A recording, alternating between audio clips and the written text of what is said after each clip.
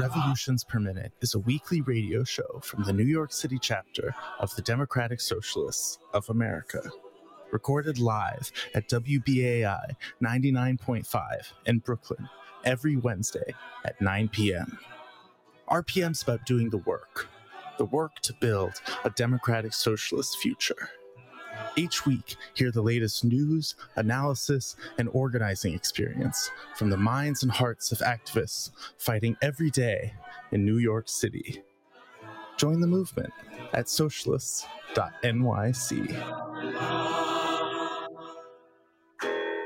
Hey, New York City.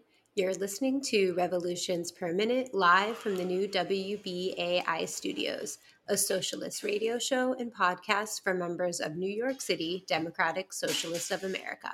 The Democratic Socialist of America is the largest socialist organization in the United States, with 95,000 members nationwide. In New York City, DSA is its biggest chapter. We are run by our 9,000 plus members and organizers who are working together to build democratic socialism in all 5 boroughs.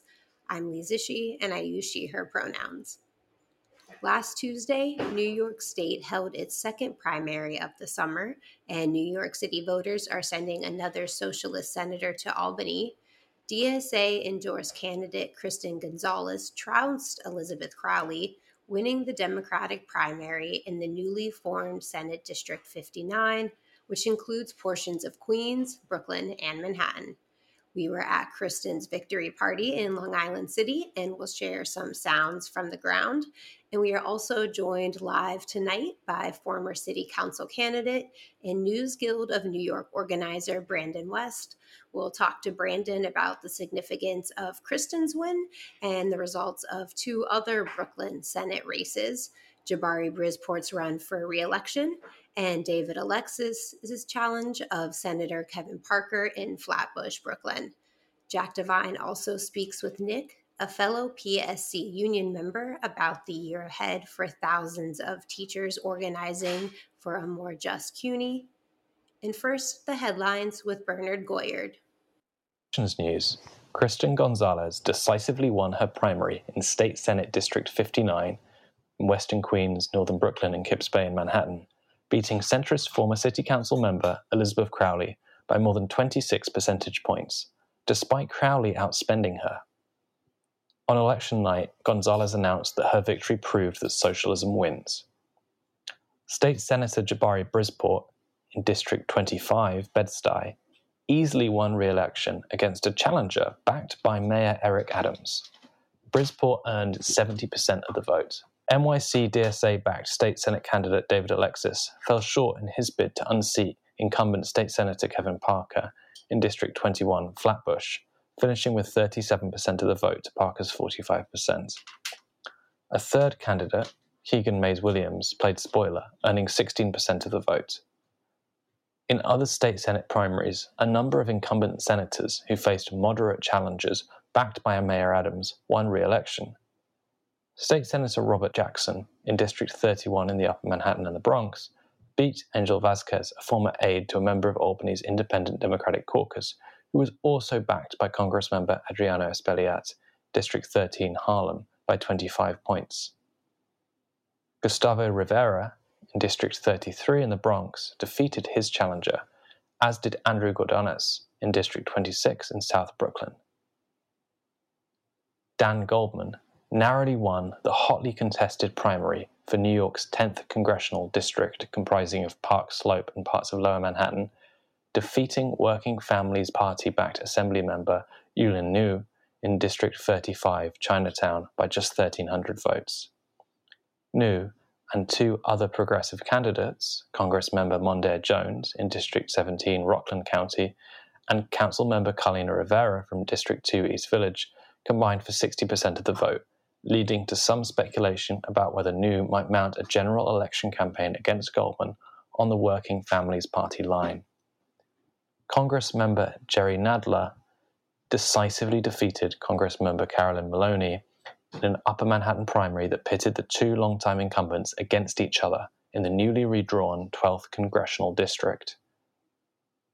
Congressmember Sean Patrick Maloney won the primary for District 17 in the Hudson Valley against his progressive challenger, State Senator Alessandra Biaggi.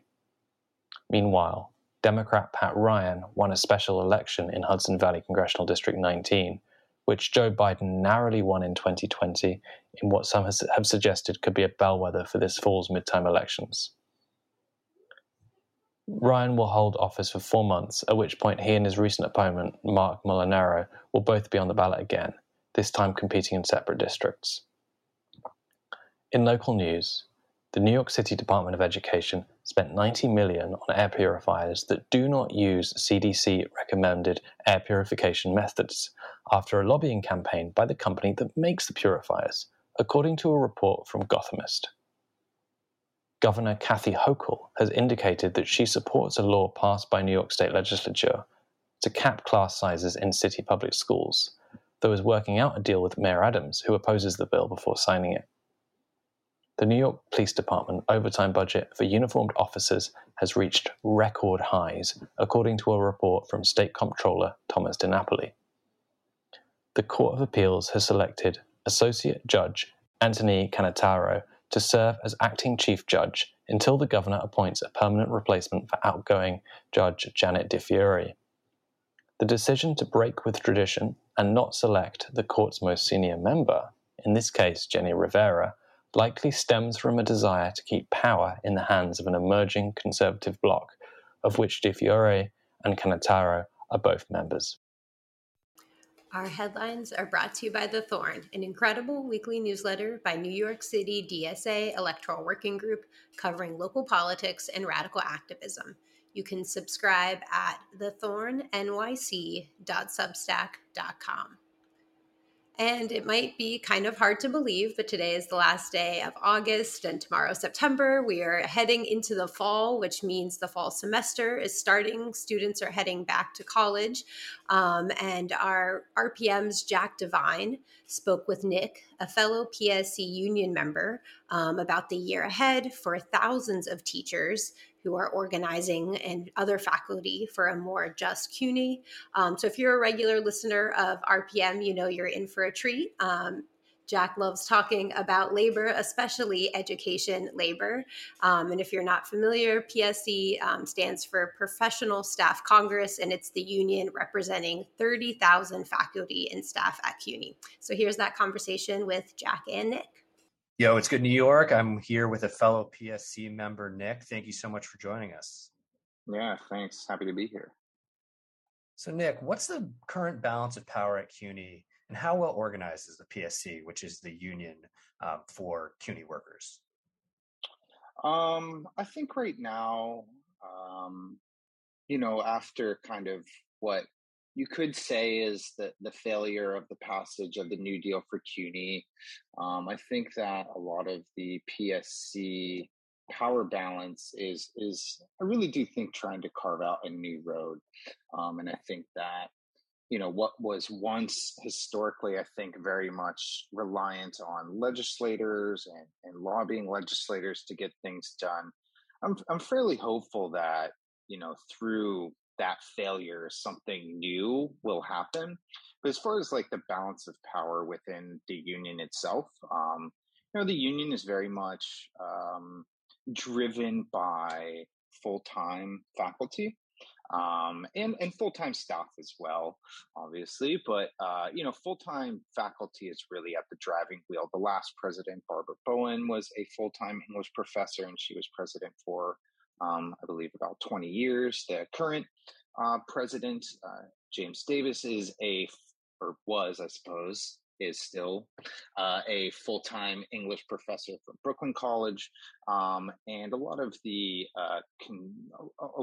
delegates within the Delegate Assembly, which is the ruling kind of legislative body of the union, is full-time faculty. So I think a lot of adjuncts, part-timers, and especially what are called HEOs, the higher educational officers or staff members, people who work in admissions offices and things like that, feel that there needs to be a shift of power within the construction of the bodies of the ruling bodies of the union to make it more representative of of the membership. So you've got multiple challenges ahead. There was this push for the New Deal for CUNY that didn't get passed. There was an increase in funding, but it didn't nearly come close to the demands for New Deal for CUNY, for free tuition, for increase in adjunct pay, and for investments in the buildings and facilities across the board. And then you also have this challenge within the union itself, because there's a broader balance of power, like who holds power within the state, finance and real estate capital, who holds power within CUNY itself. Is it the administrators? Is it the workers? And it's this balance that's always being struck. But then you also have the union itself. And as you're saying, there's kind of the balance of powers leans towards full-time faculty. And how do we bring everyone together along a coherent set of demands that pushes forward empowerment for everyone within the union? And so I think one proposal to do that is the vision for equity and job protection.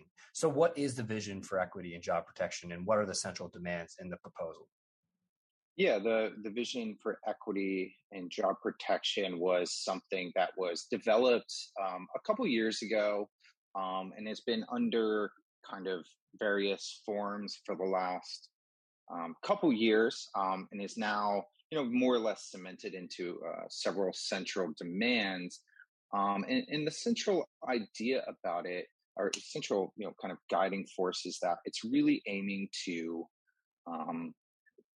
come at dismantling a kind of multi-tiered, multi-job system that exists, not just in CUNY, but at every higher educational facility. Like every college has adjuncts, as far as I know, and there's always tiers that exist within that, right? And obviously, I think we would all want to end the adjunct system, right? Have everyone have full-time jobs, equal benefits, and this is approaching that goal through a couple different ways, and it's trying to build a pathway towards full-time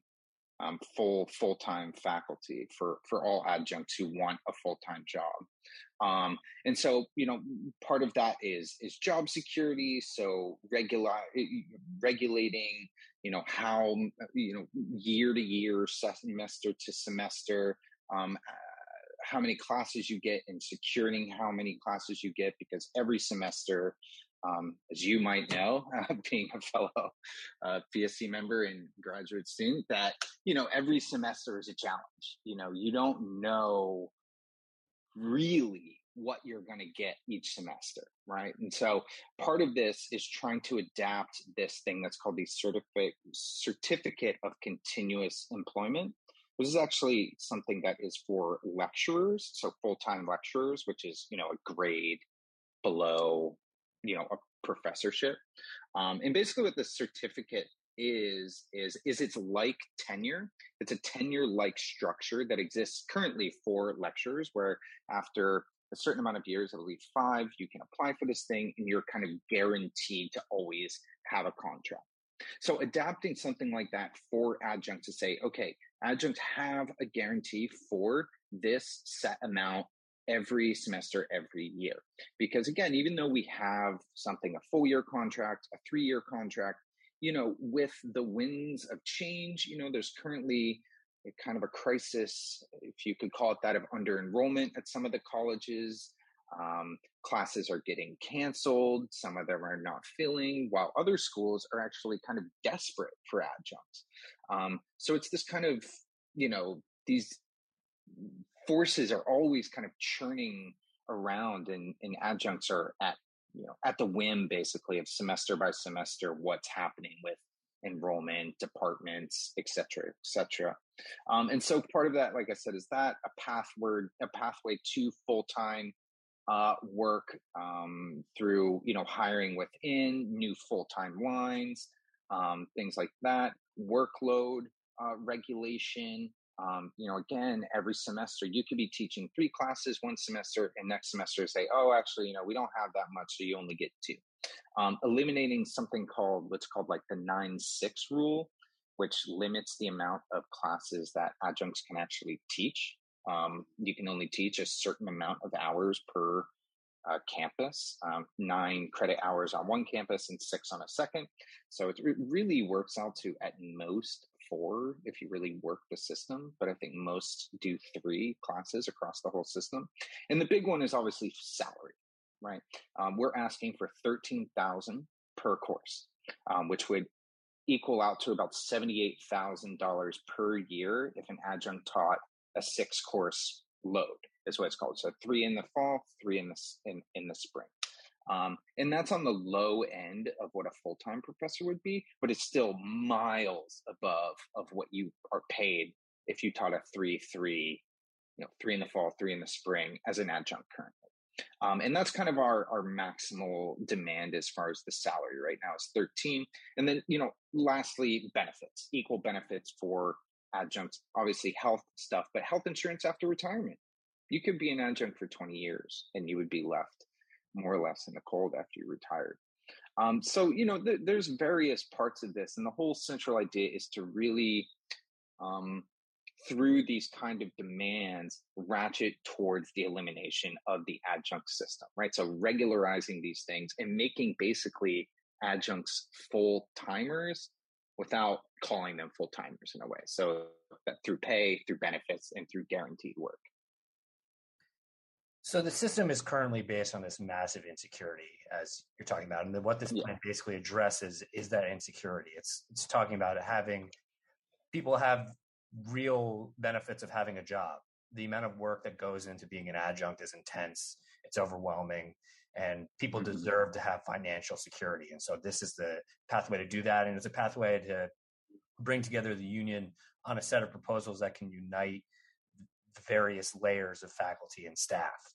And so I think that's a challenge where some people already have the security. So it's like, how can they stand in solidarity to be working with adjuncts to fight for their security as well? And so my last question for you is, what will it ultimately take to win a strong contract for CUNY workers? Yeah, I think, with something like this, right, I think firstly,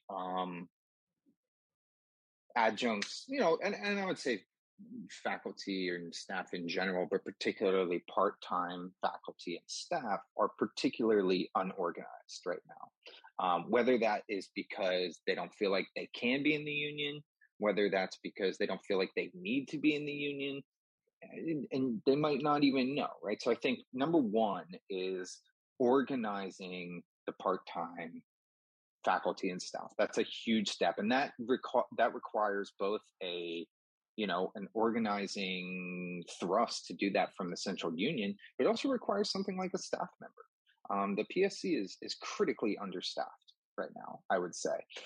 And, we need to invest in staff members to help facilitate that organizing push that it would take to organize part-timers to do the things that need to be done.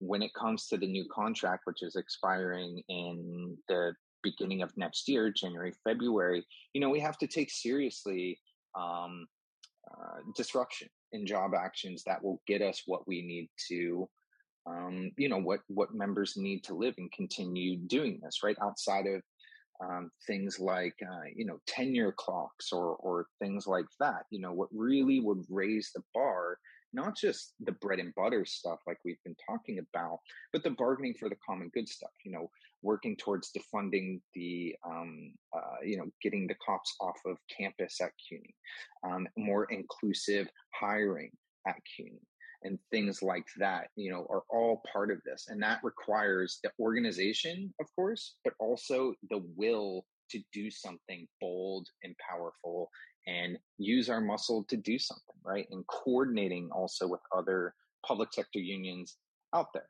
whether that's, other teachers in the high school systems, DC 37, and across the whole city, really using our labor and our time and our power to make these things happen. And I think we've seen that over the last couple of years, right? Like how much teachers and public sector workers can win if they're willing to do what it takes.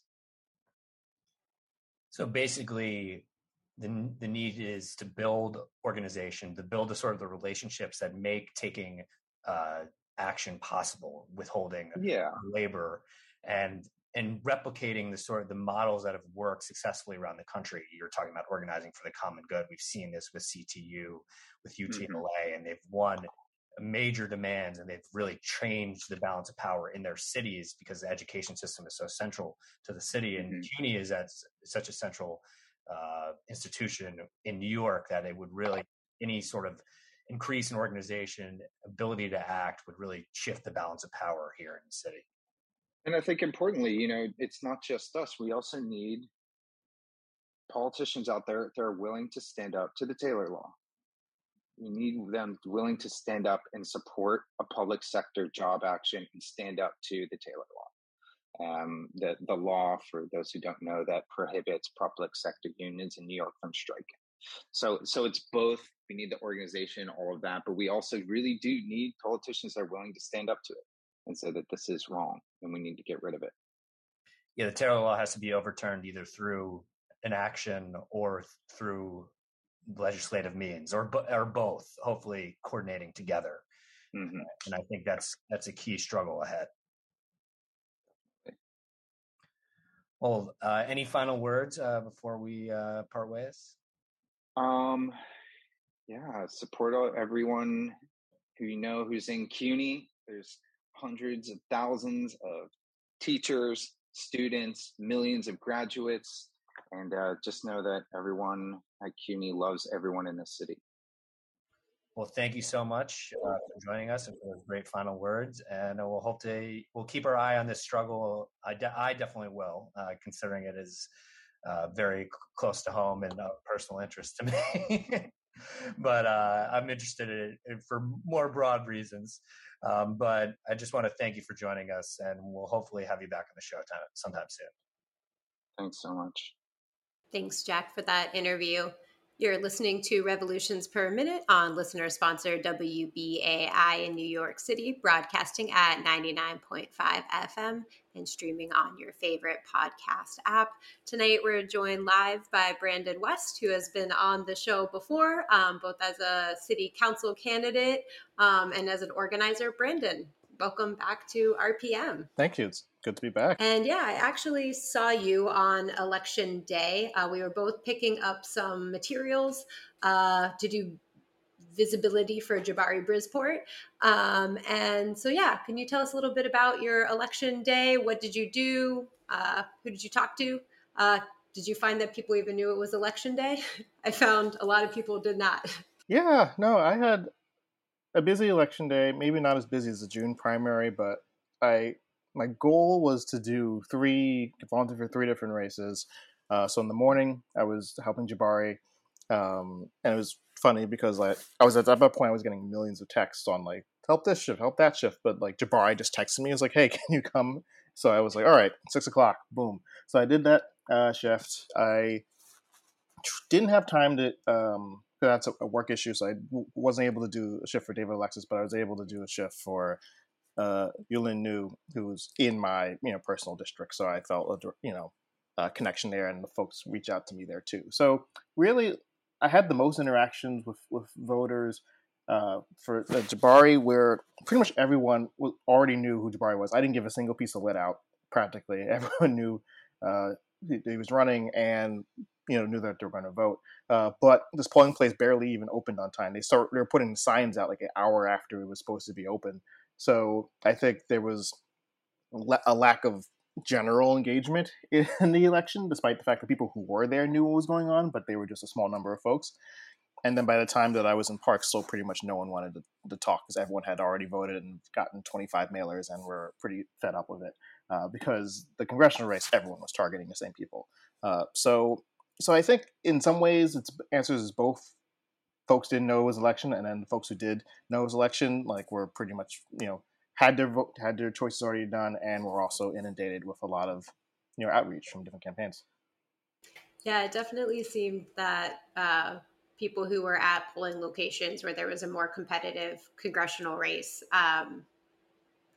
I was at one where there wasn't, it was in Hakeem Jeffries' district, and it was very, very, very low turnout. And I ended up talking to more people like who were coming up Franklin Ave, going to a train station and letting them know that it was election day, and definitely encountered a lot of people who didn't know, because it was the second time this happened, the second primary in one summer.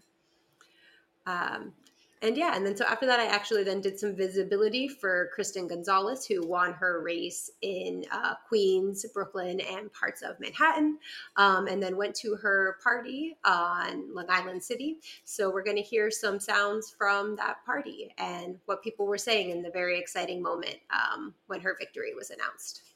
Liz Crowley, she called, she conceded. I know we're saving the speeches for a little later, but today we really proved that socialism wins.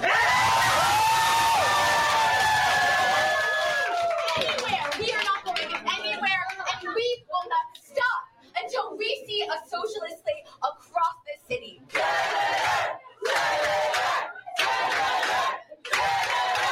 My name is Sarah Brady, and I am one of the co-chairs of the Queens branch of the Democratic Socialists of America, the Electoral Working Group. I want everyone to give yourselves a round of applause, because this is about us, this is about you, it's about every single door that you knocked, every single phone call that you made, every text that you sent, every friend that you reached out to. It's all you. Give yourselves a round of applause. Yeah.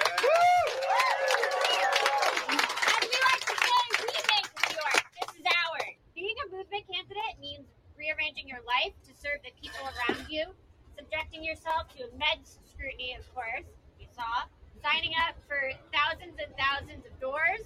Kristen did all of that with grace, with beauty, with love, and I'm so proud that you're going to be representing us. And I think it'd be appropriate for me to start with some numbers. And I want to begin by talking about how this weekend, one of our opponents said that this was a race that we decided by 1%.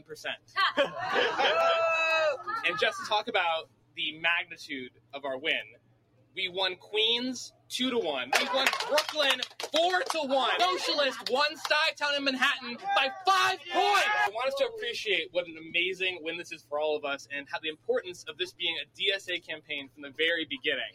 Our goal is not just to elect good people. Our goal is to elect a good block of people that will work in lockstep in Albany to get transformational change done. And Kristen's going to be a part of that. Good evening. It is a good evening. Yes. I'm Julia Salazar. I am a Democratic Socialist. Yes. I represent the 18th district in the state Senate. North Brooklyn! And, I want to say, first and foremost, thank you to every single person here, especially those of you who put in the sweat equity and you volunteered so many hours of your time to make this victory happen. I want to be very clear. It would be completely impossible without you. Yeah, right. Woo. All of us. We are nothing. This movement is nothing without every single one of you. Never forget that. Because honestly, it's very important to celebrate these victories. We must, right? Yeah. This is a moment to celebrate, right? So I don't want to get too serious.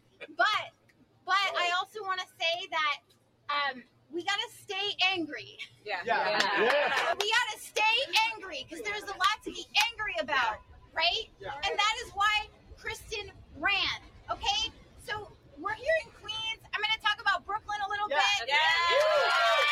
I think Brooklyn earned it 4-1. Yeah. Someone's gonna pull me off the stage. I don't care. Whatever. But so I've had the great honor of representing some communities that are now in Senator Gonzalez's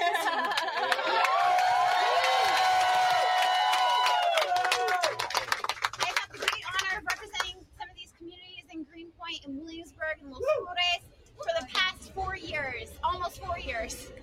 And I want to say there are 2 super fun sites in Greenpoint. What that means is that Kristen running on climate justice is huge. And we know that Kristen is a accountable to the working people who have been on the front lines of climate change and the fossil fuel corporations that have destroyed the environment in our communities. She is going to be a champion for the working people who are being displaced, who have been displaced in Williamsburg and Greenpoint, in Queens, in Manhattan. She is going to be the champion that they deserve, and it is because everyone here showed up for this campaign because you know that it is bigger. As much as we adore and love Kristen, it is bigger than Kristen. Yeah. This is a movement. Yeah. This is a movement.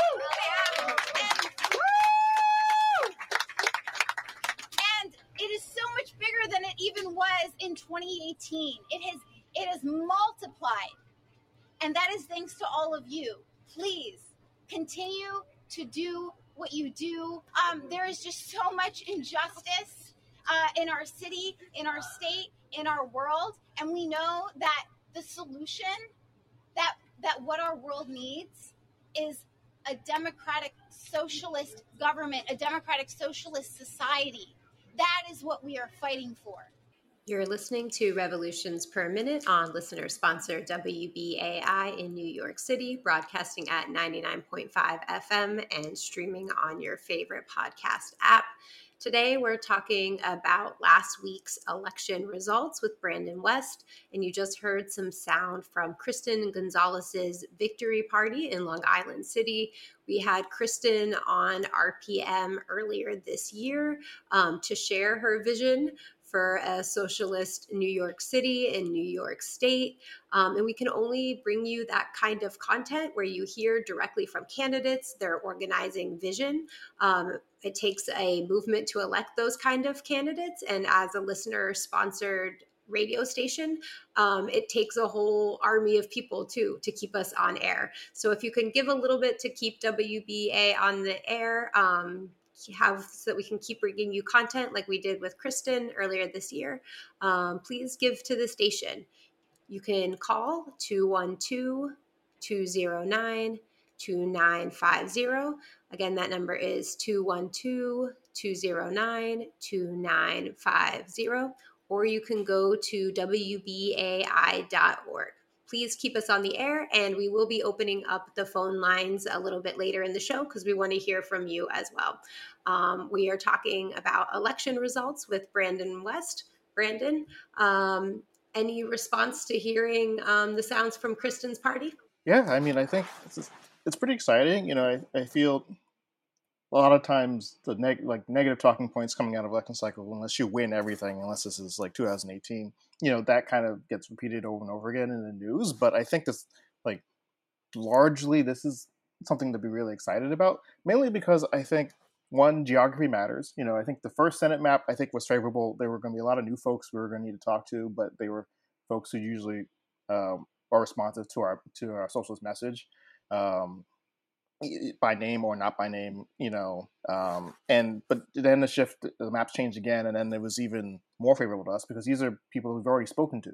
These are places we ran campaigns before, we've ran previous campaigns before, you know, and we have electeds. So I think this kind of really underlines the importance of the bench getting built because, you know, there was a lot of negative mail. You know, there was a ton of negative mail, but when you get, you know, if we get there first, and I think this is what their campaign did. It's like we got there first, and so when you have this image of this you know, this woman from the community, person of color, has done the work, and then you get this negative mailer saying that she, you know, hates puppies. You know, you're not going to really the voter is going to have to fight with that in their own heads, and in some ways, we can beat the mail if we're out there with a good message early.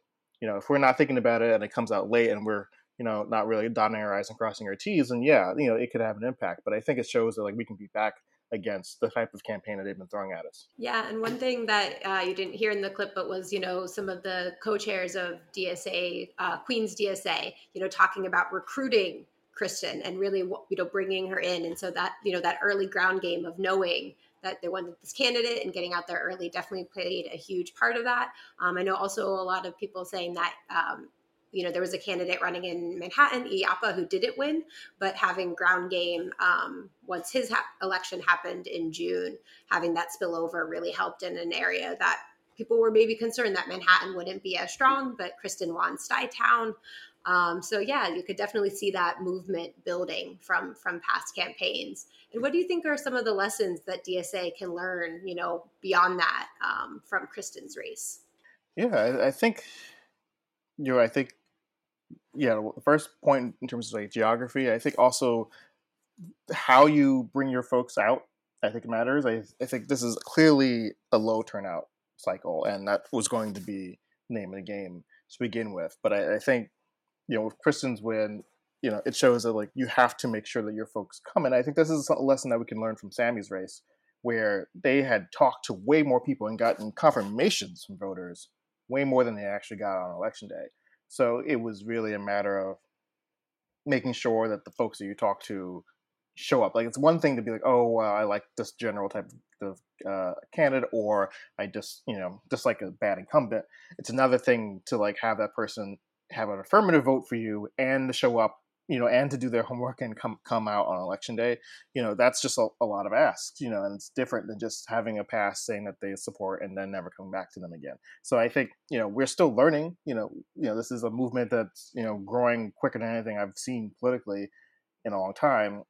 So, but we still have to do this work to get over the finish line, but we were able to do it in this race, and I think that's also kind of connects a little bit to Dave Alexis's campaign, because like, I think they learned from the June cycle how to really do that. And I think they did a really great door to ballot campaign that, really increased their odds and also did a lot of groundwork building in that part of Brooklyn. Yeah, we'll definitely talk a little bit more about David's campaign as well. But before that, kind of in between Flatbush and, the Greenpoint area of North Brooklyn that Kristen is going to represent, we have the area represented by Jabari Brizpour. And, that race, you're saying you got this text from Jabari to show up for visibility. There was a lot of attention all of a sudden kind of focused on it towards the end. Mayor Adams endorsed the opponent for Jabari, Conrad Tillard, who there was a lot of also money. You're talking about negative mailers. I got one as a constituent, saying, warning me against Jabari socialism when it comes to housing. And yeah, so, but, at the end of the day, Jabari won pretty solidly in that race. It wasn't, too close. And actually every socialist who's currently in office now, both for the Senate and Assembly, won all their races. So, what do you think Jabari's win says, both for his area and the fact that all of the socialists, are heading back to Albany this year or next year? Yeah, I mean, right. I mean, incumbency is powerful. And like building this bench, like we keep saying this phrase and talking about building a bench, this matters. See, like having folks already there and being able to show for their work, and also like relatively young, have a mission driven, like this is gradual, but it's really powerful. Picking up 2 to 3 seats every cycle really amplifies that. And so Jabari, like the machine there, clearly has everything out against Jabari. Jabari's in the community more as a pig on legislation, but also being seen around in the neighborhood, and that matters. Like people have seen that, people know what Jabari's about, and they show up and vote. Like the machine couldn't find a viable candidate at all, and the person they put was very not viable, and still threw tons of money at him anyway, which kind of shows you their ideology. If they're someone who's very problematic, they're totally fine throwing money at, and still did very poorly. Like you can't build an infrastructure around something that doesn't have built the work, and we're doing the work in the district. So as long as we continue doing that, I think that shows that our incumbents can have a lot of political power in their communities, but that I think also means that, you have to do a lot of retail politics. And I think we always think about the ideology and the theory of change, but, we got to show up at barbecues. I think there's a part of that doesn't change. And I think Jabari's been doing more of that. I think all of our electeds, have to lean on that side of the work, because that, I think, keeps us in that position of having that advantage, that incumbency advantage that is really felt by voters. Yeah, I had also done some visibility for Farah at the earlier primary, and most people that I talked to were voting for her, and the only people that were really voting for her opponent said like, "Oh yeah, she's in my church, or I see her at church," So it was very much about like seeing the person. But yeah, and then there was another candidate too that Eric Adams endorsed, and the machine dumped a ton of money. It was Elizabeth Crowley's race, so he lost that one as well. So they do seem very interested in dumping a lot of money into candidates who don't have a really record of winning. The only victory, though, that Eric Adams supported was he did endorse Kevin Parker, who has been the state senator for Flatbush area for a long time. David Alexis ran against him. Can you tell our listeners a little bit about that race and your thoughts on the results there? Totally.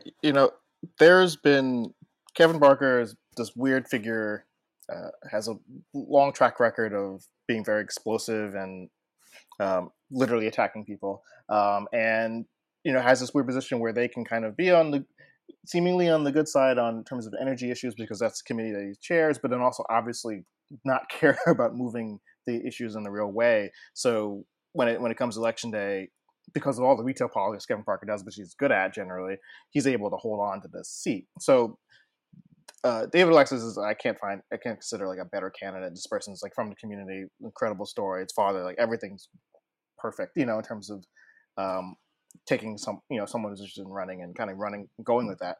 And this was a strange race because a lot of people were thinking like, oh, there's no chance Kevin Parker's too powerful. Kevin Parker didn't really run a particularly good race. He kind of phoned in a little bit, is clearly looking for other things. He ran for a controller. He's trying to find, another future for himself politically. And, David's campaign had a lot going against him, especially since there was now a quote unquote progressive candidate in the race who wasn't going to be in that race originally, but then moved in and, was kind of essentially targeting the same voters with a slightly watered down version of our message, and it was just going to make things a lot harder. But I think to the team's credit, David really focused on, the Door to Ballot campaign, which I mentioned before, which is kind of a labor strategy, which essentially you have folks in the community regularly interact with folks. You come back to the same people, you follow up with them, you make sure that you bring them to the polls at every little step, but instead of very passively engaging with people over a period of time, you engage with the same people and you have more direct, regular interactions with them. And that's usually the build out, political power and having, open-ended conversations with folks that kind of leads to like more powerful organizing, but can also be used in an electoral sense, which is what they largely did. And it shows, I think they ran the numbers, they did really well with everything that was going against them. Kevin Parker had a lot of money. And I think it shows the infrastructure that we can kind of build out in an area that is new to us. Like there's a lot of folks who were new to the campaign. And also, they were getting pumped with tons of misinformation about, some legitimate concerns about community violence and violence in the community. That's all real, but also like a ton of misinformation about it. And, we had to contend against that, and move, navigate that at the same time. So I think we're in this interesting place where, so we have like progressives who, ideologically shouldn't be too far from us, but are in a weird position where they're not, supportive of our candidate. And then we have like the actual work being done in the community that was been pretty strong. And we have a very unpopular candidate who didn't break 50%. So I think the ground for a future race here is, really ripe. And also an opportunity to kind of coalition build in a deeper way, because the cycle was very hard. We forget how many things happened in this electoral cycle. And all those things made it harder for people to challenge incumbents. Like the same reason I said that being an incumbent was really helpful for Jabari, it was not helpful for us in terms of David Alexis' campaign. But I think there's a lot to look positively on in this race. Yeah, and it's, such an interesting, the door to ballot strategy, especially if you win a race too, because, thinking about, how do we organize once we win, which is something people are talking about at Kristen's party, like people are a block now of socialists, and, how do we organize? And I do just want to let our listeners know that we're going to open up our phone lines if they want to call in.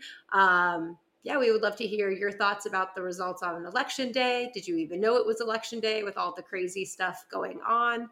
What issues mattered to you? So you can call in at 212-209-2877.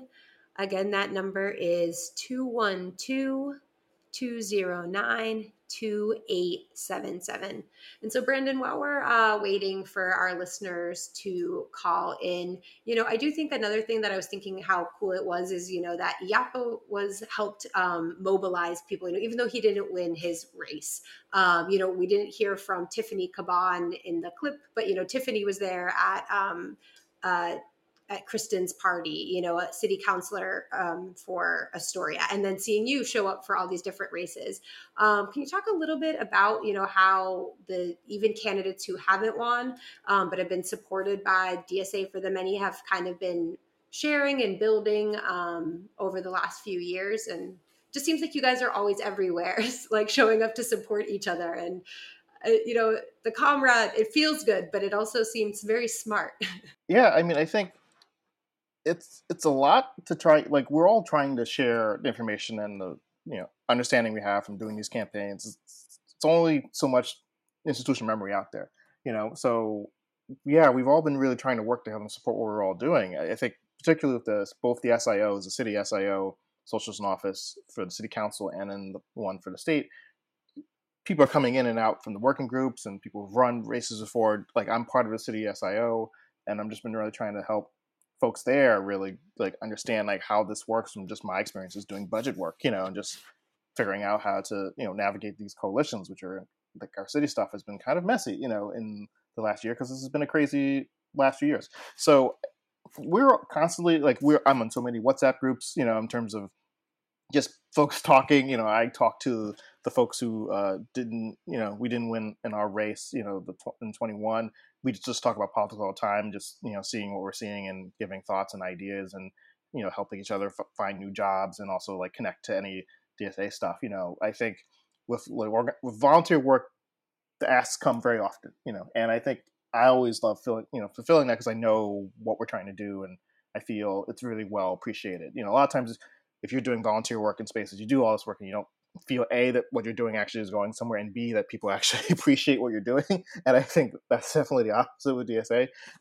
And, I think we're building a bench. We're building a bench for people to consider running again. We're building a bench of people who can, do other organizing work. And I think that's, this is not us as individuals. It's never has been about any of us for individuals, which I think is like something powerful because there's nothing really like that in terms of the electoral space in this state. There just isn't. Yeah, and how quickly it's accelerated. You could see how excited Julia was. Because just a couple of years ago, she was the only DSA senator. And so I'm just letting our listeners, if you have any thoughts about this, we would love to hear from you.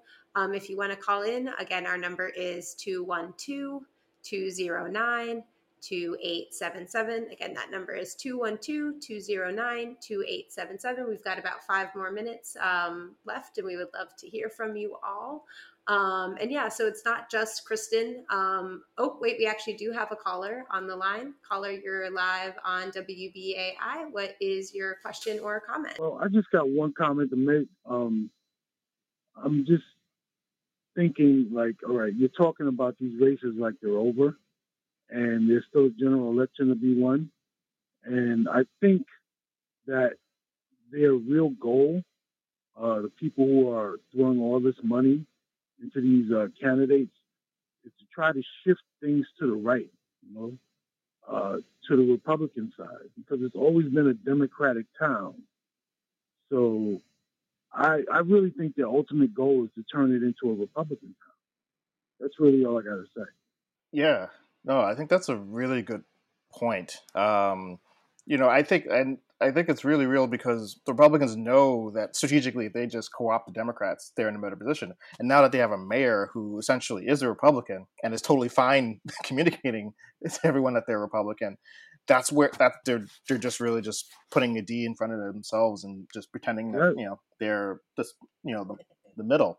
So I think this is what we've learned from this cycle. That this is a strategy that they're going to use. So I think we just have to be really clear about, offering something different. Like, we can't let them tell us what the narrative is on public safety, especially when they're being incredibly disingenuous about a lot of how they're looking at the data and a lot of the reality of it. So, I think this is just going to get harder as long as they've realized this is a way for them. Yeah, and I think we've shown that you need a really strong strong socialist, actually progressive message can win. We learned that in Sarah Hanna's campaign and Kristen's campaign. So thank you so much for calling in. We have another caller on the line. Caller, what is your question or comment? Hi, do you guys regret not supporting Mondaire Jones? Because he was pushed out by Sean Patrick Maloney, and Sean Patrick Maloney would have won the seat that Pat Ryan won. So Mondaire was pushed down to lose to Dan Goldman. Do you regret not supporting an experienced guy? Because Mondaire was so articulate, is so articulate. Brendan, thoughts? Yeah. I mean, the electoral endorsement process is one of the longest, and I'd say democratic, even though it's a challenging process. So the members, have to make that decision. I mean, I will admit that Mondaire is a better than average legislator. I don't know if they're necessarily a DSA legislator, but a good one. And I don't totally know what was in their minds in terms of thinking that this was going to work strategically for them. I can't think for them, but I think it's a weird setup. Now we have potential. We do have to see what WFP does, but one of the most left congressional districts having pretty much a Republican, like a very moderate Democrat in control there. I think it's really hard to game out the strategic stuff when it happens so quickly, and so you don't the players are moving around in their own best interest. They have the consultants telling them all that they're capable of winning when not all of that's true. And then we as an organization is trying to build a democratic process to figure out our endorsements. And I don't know if we can move quickly enough to deal with these things in the way that they played out this year. But we also shouldn't be in a situation where we have those many candidates in a race where the electorate's to the left and someone throwing out $4 million on it. Like, that's just, we have to be more strategic than what happened. It just seems so unnecessary, since Maloney was head of the Democratic committee that raised money, and he would have won in his own district. So, I mean, pernicious Pelosi is behind a lot of this. I mean, we have to recognize that. But thanks for answering my question. Bye. No, thank you. Yeah, the leadership, this is another thing which I struggle with progressives all the time. It's like no one wants to talk about what our leadership is and is not doing in DC and how it's affecting us. It's just like, people don't want to talk about it. It's like, hey, this is actually really problematic. So I think you bring up a good point. Yeah, well, we will hold on to the fact that there is a corner of New York City that is now represented by socialists from city council all the way up to Congress. Brandon, thank you so much. It's always so great to hear your perspective as a former candidate, as somebody who has been organizing in different areas for so long. Any final thoughts for our listeners tonight, or ways people can maybe get involved in this kind of organizing? I think electoral working group, very important. We're going into the council races, support our slate of folks who are running again. They're going to need your money. It's still matching, but it's hard to run an office and run a race. So, like, if you want to volunteer, help Tiffany, to help Alexa, help our folks, please do. It's super important. And yeah, keep the faith. But, things are looking good, and we can only get further if we build together. So I hope to see you out there in some of those fundraisers for council folks very soon. Cool. Well, thank you so much. Really encourage everybody to check out our Simplecast for past episodes with Brandon, past episodes with Kristen, with David as well. You've been listening to Revolutions Per Minute on listener-sponsored WBAI in New York City, broadcasting at 99.5 FM and streaming on your favorite podcast app. To connect with us after the show, you can email us at revolutionsnyc@gmail.com, and you can find us on our website, revolutionsperminute.simplecast.com, or on Twitter at NYCRPM. I'm Lee Zishi. Have a great night, New York City. We'll catch you next week.